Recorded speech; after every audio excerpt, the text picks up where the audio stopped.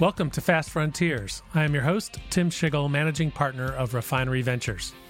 In this episode, we're bringing you my conversation with Michelle McBain, Managing Director of Stand Up Ventures in Toronto, Canada. In this episode, we're going to dive into the origin of Stand Up Ventures, which was formed to address the issue that without many female founders around, there's a belief that you can't be what you can't see.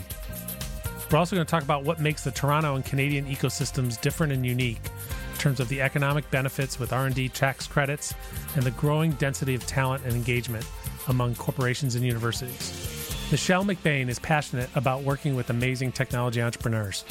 As the Managing Director of Stand Up Ventures, she leads investments in early-stage technology companies led or co-led by women founders. Michelle is a skilled business professional with over 25 years of combined operational and venture capital experience. Her background includes 20 years of venture capital investing, as well as sales and marketing roles in both engineering and scientific industries. Notable investments include Maple, Figure One, Sampler, Nudge Rewards, Tealbook, Bridget, Coconut Software, and Profound Medical. Prior to Stand Up, Michelle was a venture investor with Mars IAF, VG Partners, and Prime Access Technology Ventures. She is active in the technology community and volunteers with several organizations in the community, including the Biomedical Zone at Ryerson, and a volunteer with the Next 36, Techstars, and CIX, as well as an instructor in the entrepreneurship department at Ryerson University. Please enjoy my conversation with Michelle McBain. I am excited today to be joined by Michelle McBain. We're on a board together of Tealbook in Toronto, which has been a great opportunity to learn to get to know Michelle. Michelle's a senior investment director at the Mars Investment Accelerator Fund and managing director of Stand Up Ventures, where she leads early stage investing in health and technology companies. And Michelle is on the board or observer of a number of different companies. And you also got your chemical engineering degree from the University of Ottawa, and then an MBA from McMaster. So it's been a great privilege to get to know you. Always love to start from the start, which is, what drove you to get into early stage tech investing? Yeah, and that's a great story. So I have to be honest, I fell into it. And, sometimes you put what you're looking for out in the universe and it comes at you in a different form. So I was actually working for DuPont for years, all the different business units. If I've learned anything in my career and in my life, is to always work for really great people. And so I managed to always have amazing leaders, managers who, taught me by example, but also would really think about development of their team and of their staff. So as part of some kind of HR process, DuPont always had some great systems and processes in place. We went through an exercise where you would say, this is what's next for me. This is the type of work I want to do. And my manager would do the same. And what I didn't realize I described through the process was entrepreneurship. I was in a large company. I am not a specialist. I'm more of a generalist. I like seeing the whole picture versus going really deep down one area. And I said, basically, I want to be in a smaller business unit where if we do something over here on the left-hand side, we know in a really timely way, without spending a ton of money and being in a lot of meetings, whether or not it worked. And then you can course correct. And so at the same time, to do a seed stage fund that was launched by Royal Bank of Canada called Prime Access Technology Ventures. It was a deep tech sort of fund back in the day. So this was in 2000. And at that time, I didn't know what entrepreneurship was. I didn't know what a secondment was. And I didn't know what venture capital was. But there was an opportunity to be seconded to this fund and work with this amazing, magical team that was working in the area of really taking, at the time, technologies coming out of the University of Toronto, putting teams around them and commercializing them. So I was supposed to go for 6 months.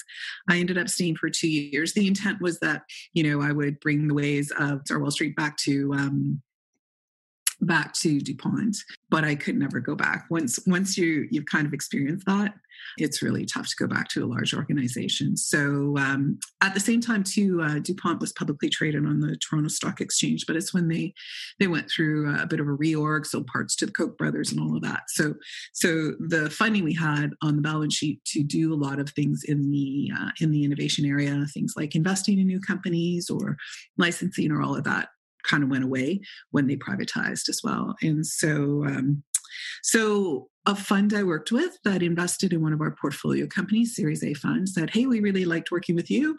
We're a healthcare fund. Come and join us. So that was the next 5 years of my life where I did a fair bit of life science investing and more Series A and B investing as well. But I think my true love is very much seed. It's working at the early stage, working when things are uncertain, really betting on the team and the talent who are putting everything out there to bring their idea to life.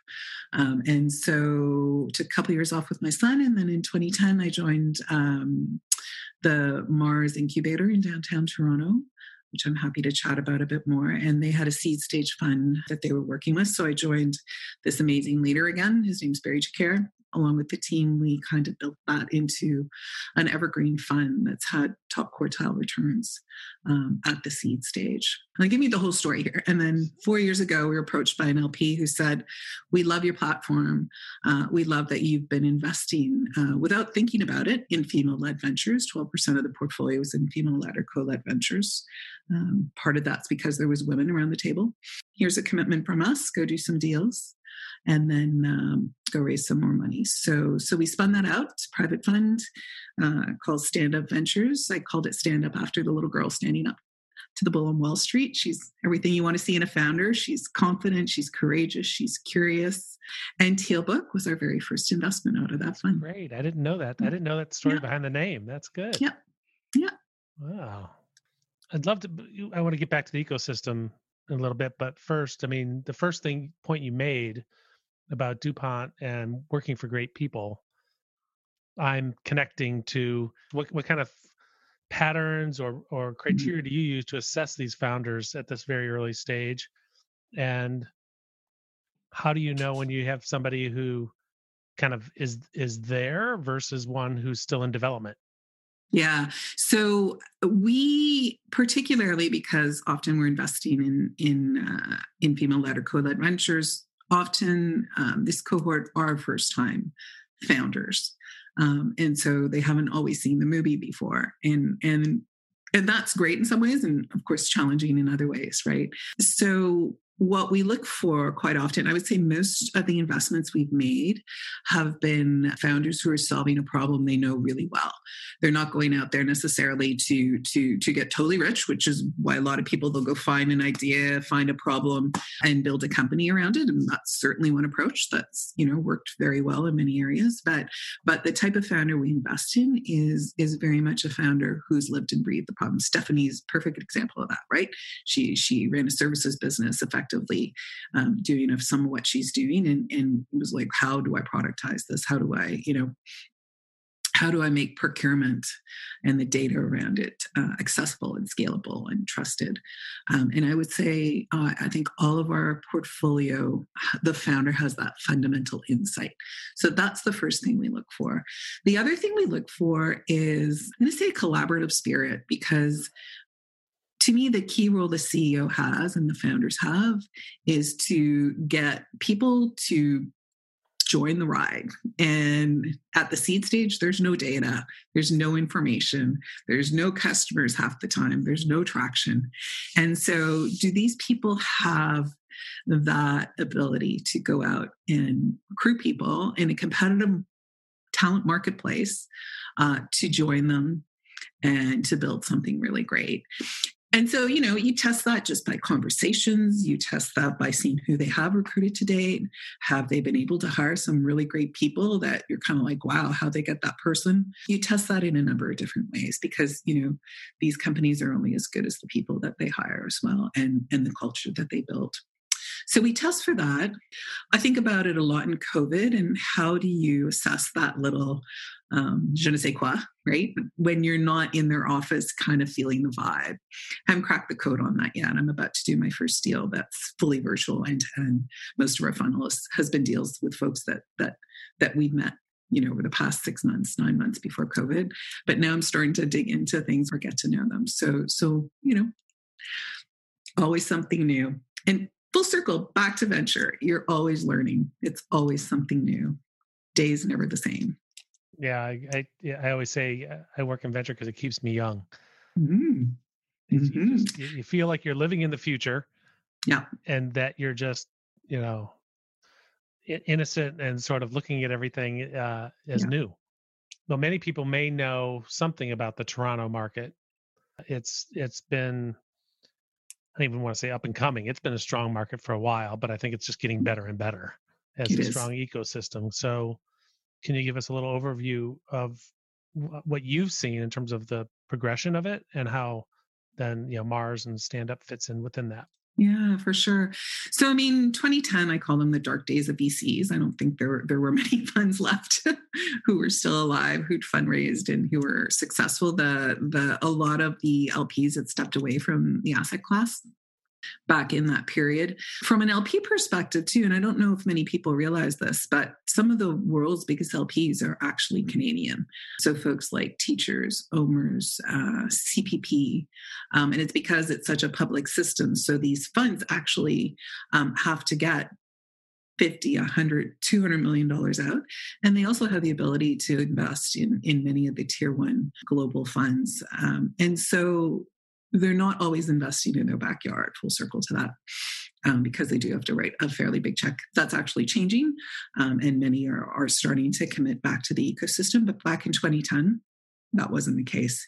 And so folks were pretty scrappy. There was some government support, some programs to kickstart stuff, and that started up a number of new franchises. And the reason there was such passion for the ecosystem, and I'll talk more broadly even about Toronto, Waterloo, Ottawa, which we call the corridor, and also Montreal. I have a few investments there. Some really great anchor universities and hospitals and research institutions. And I think that is globally recognized. If you look at U of T, it ranks always in one of the top 20 institutions in the world. Some really great IP coming out of there. A number of companies started being built. So Shopify is, of course, the big story, where you're starting to get that kind of second, third, fourth time founder coming and doing a deal again and reinvesting in the ecosystem. So when I think of a healthy ecosystem, there's that early money, people build some great companies, the talent's growing in those companies, there's an exit, and you come full circle and people come back and start a company again. The funds have made money so they can raise a second fund. Founders are coming back as angels investors. So that's when you start really seeing, the pieces of a sustainable ecosystem and having the base of companies and universities, hospitals, research hospitals, and the government support. The R&D credit is very important, particularly at the early stage, particularly in healthcare as well. If you're not going to have revenue in the early days and you're doing some pretty extensive research, you can actually get $35 back on $100, so 35 cents on the dollar back as a refund. Like not a credit per se, you're actually getting that cash back. And so that's pretty impactful in the early days, in the seed stage days of the company. You actually don't hear companies talk about that as much anymore. So it's interesting you brought that up because it's huge and it's valuable.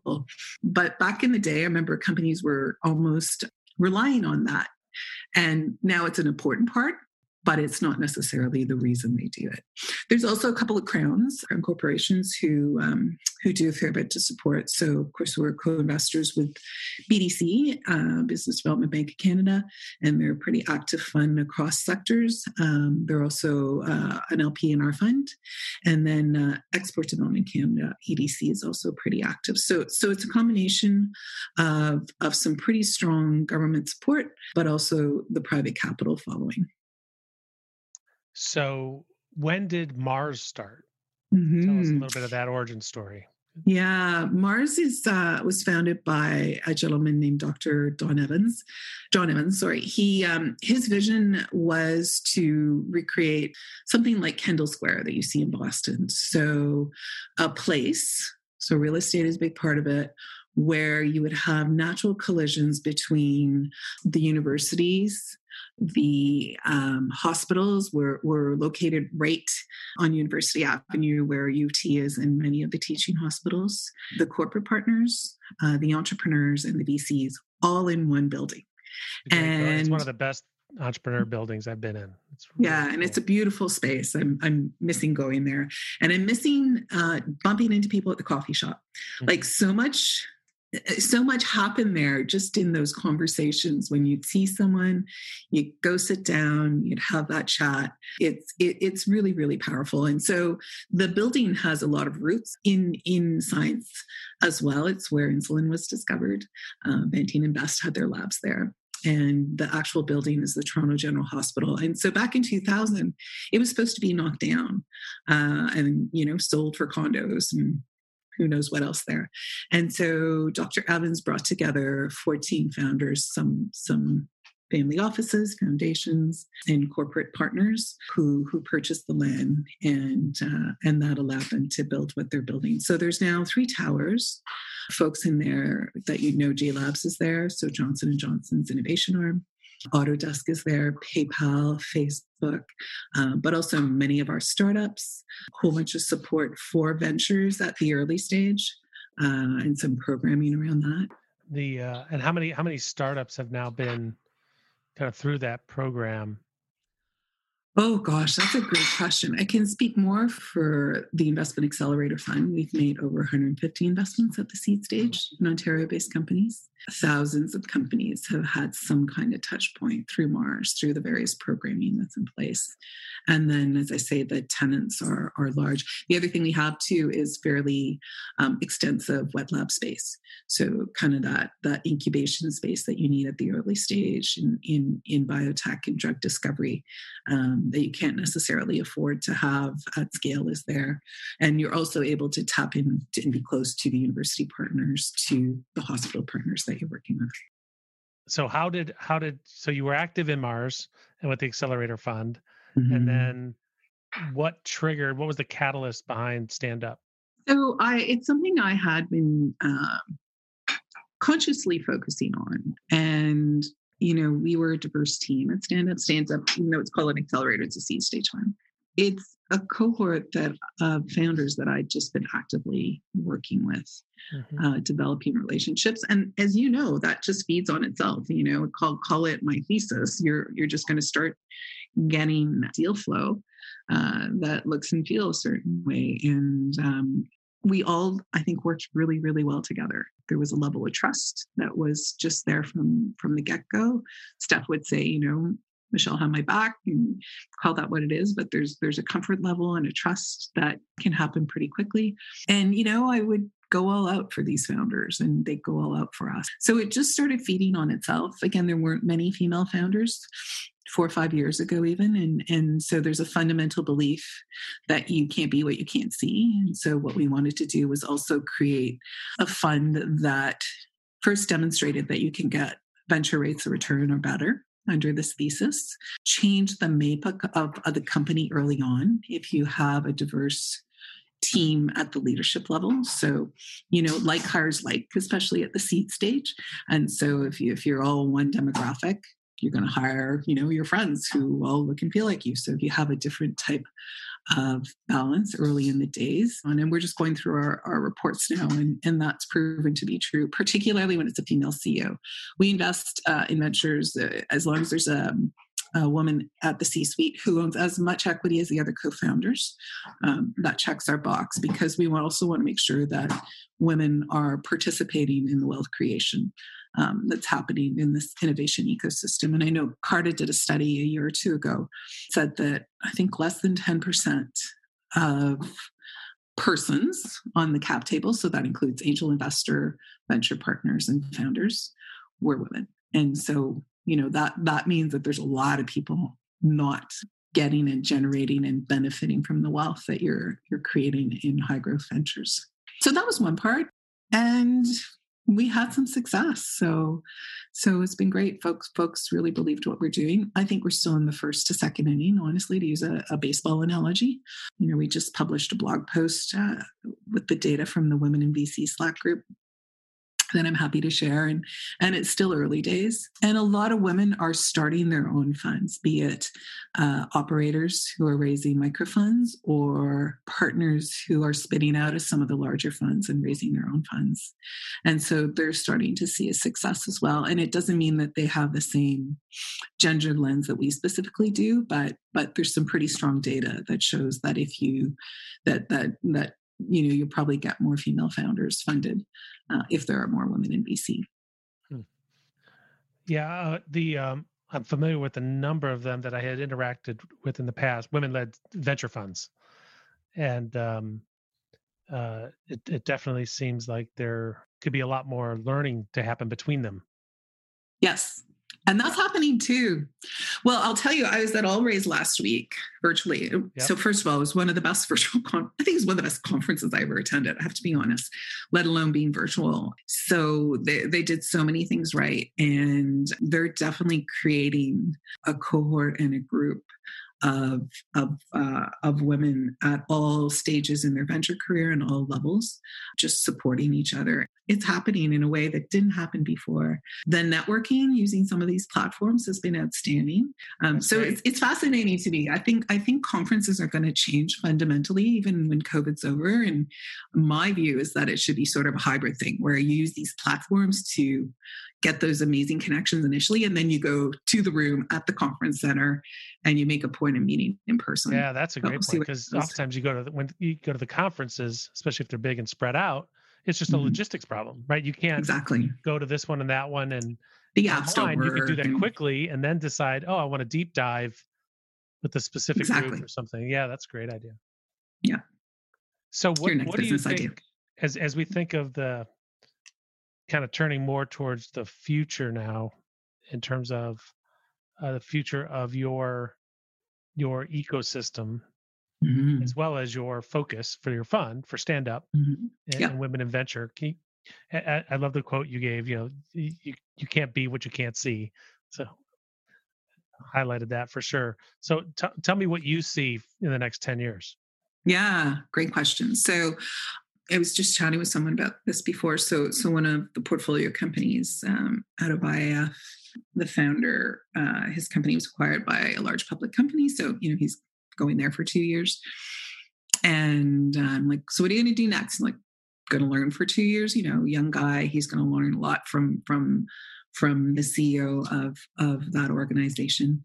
But, he's coming back again to do something. And he's like, picked one founder in our portfolio in particular. It's like, she and I are going to do something. I'm like, all right, well, I'll write you a check. And so you're going to see these teams coming together much more consistently, second, third time founders. I even see one of our portfolio companies who developed a second product. The first product didn't have a sort of recurring revenue model. The second one does. They just pop it into their sales team. And they go like this. You learn so much the first time. So I'm excited to see that sort of muscle memory kind of really coming at it, and people doing their next big thing. I think so many of them can't wait to go back and do something again and launch it again. So I think we're just going to see more and more sustainability. I think what's I didn't talk a lot about Waterloo, but we invest a fair bit there as well. University of Waterloo is there, really well recognized. Y Combinator probably usually has a quarter of their cohort coming out of founders who went there. Highly regarded engineering programs. So you're seeing those ecosystems maturing. I see a lot of hope in Montreal. I think there's some amazing talent there, and there's really diverse talent. So people from all over the world. One of the companies I've invested in, one of the founders is from an African country, and the other founders from France. So you're seeing that whole diverse piece all coming together, and those folks again can recruit anyone they want to recruit because they're building these really sustainable technologies. We're seeing that in Tilbook.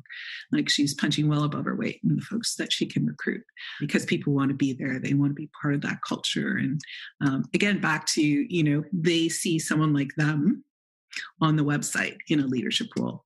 And so they feel that it's probably a more balanced organization that's going to serve them better. So I think we're going to see a lot more of that. And again, there's still the numbers, the data shows there's been some progression, but we're still not at critical mass. So we're going to keep chugging away. But, part of the portfolio's goal was to have some really great stories. Back to little girl standing up to the bull, having the role models. And so I met these two amazing young founders, like straight out of university yesterday. And I'm able to make these connections to them, for them to the founders that I know.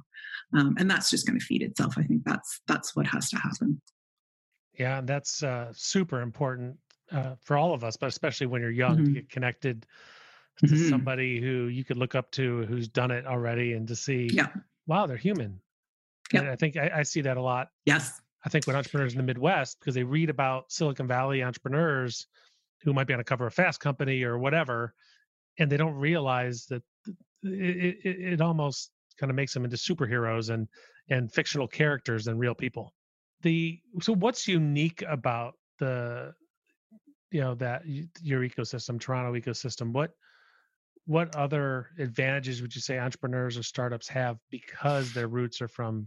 So in the way Silicon Valley has, you see the picture of the show Silicon Valley, and all the tech companies are all really close by. We have corporate Canada in Toronto, and they have been a big part of the innovation economy. And you'll see corporations come in and out of innovation programs. They've been pretty steady at that, and so that includes funding, but it includes being a first customer, which is super important.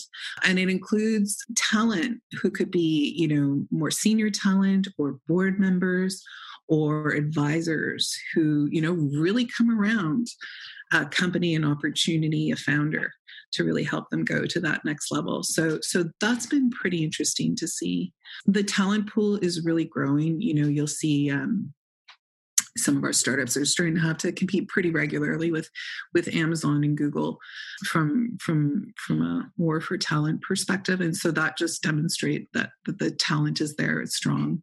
Where I'd say most folks would say we're a bit weaker is on that true scaling stage, B, C, D kind of thing, and finding that sales talent. That's sort of where the gap is. So I would say we don't have a ton of large scale-ups yet. Shopify is, of course, the big success story. There's a number of companies who've raised $100, $200 million. And so they're well on their way. But we don't have a ton of the other pieces. That's just going to generate more and more and more of the ecosystem. But when I look, you asked me what it was like 10 years ago. You go to an event and there was 100 people there, and I knew everyone.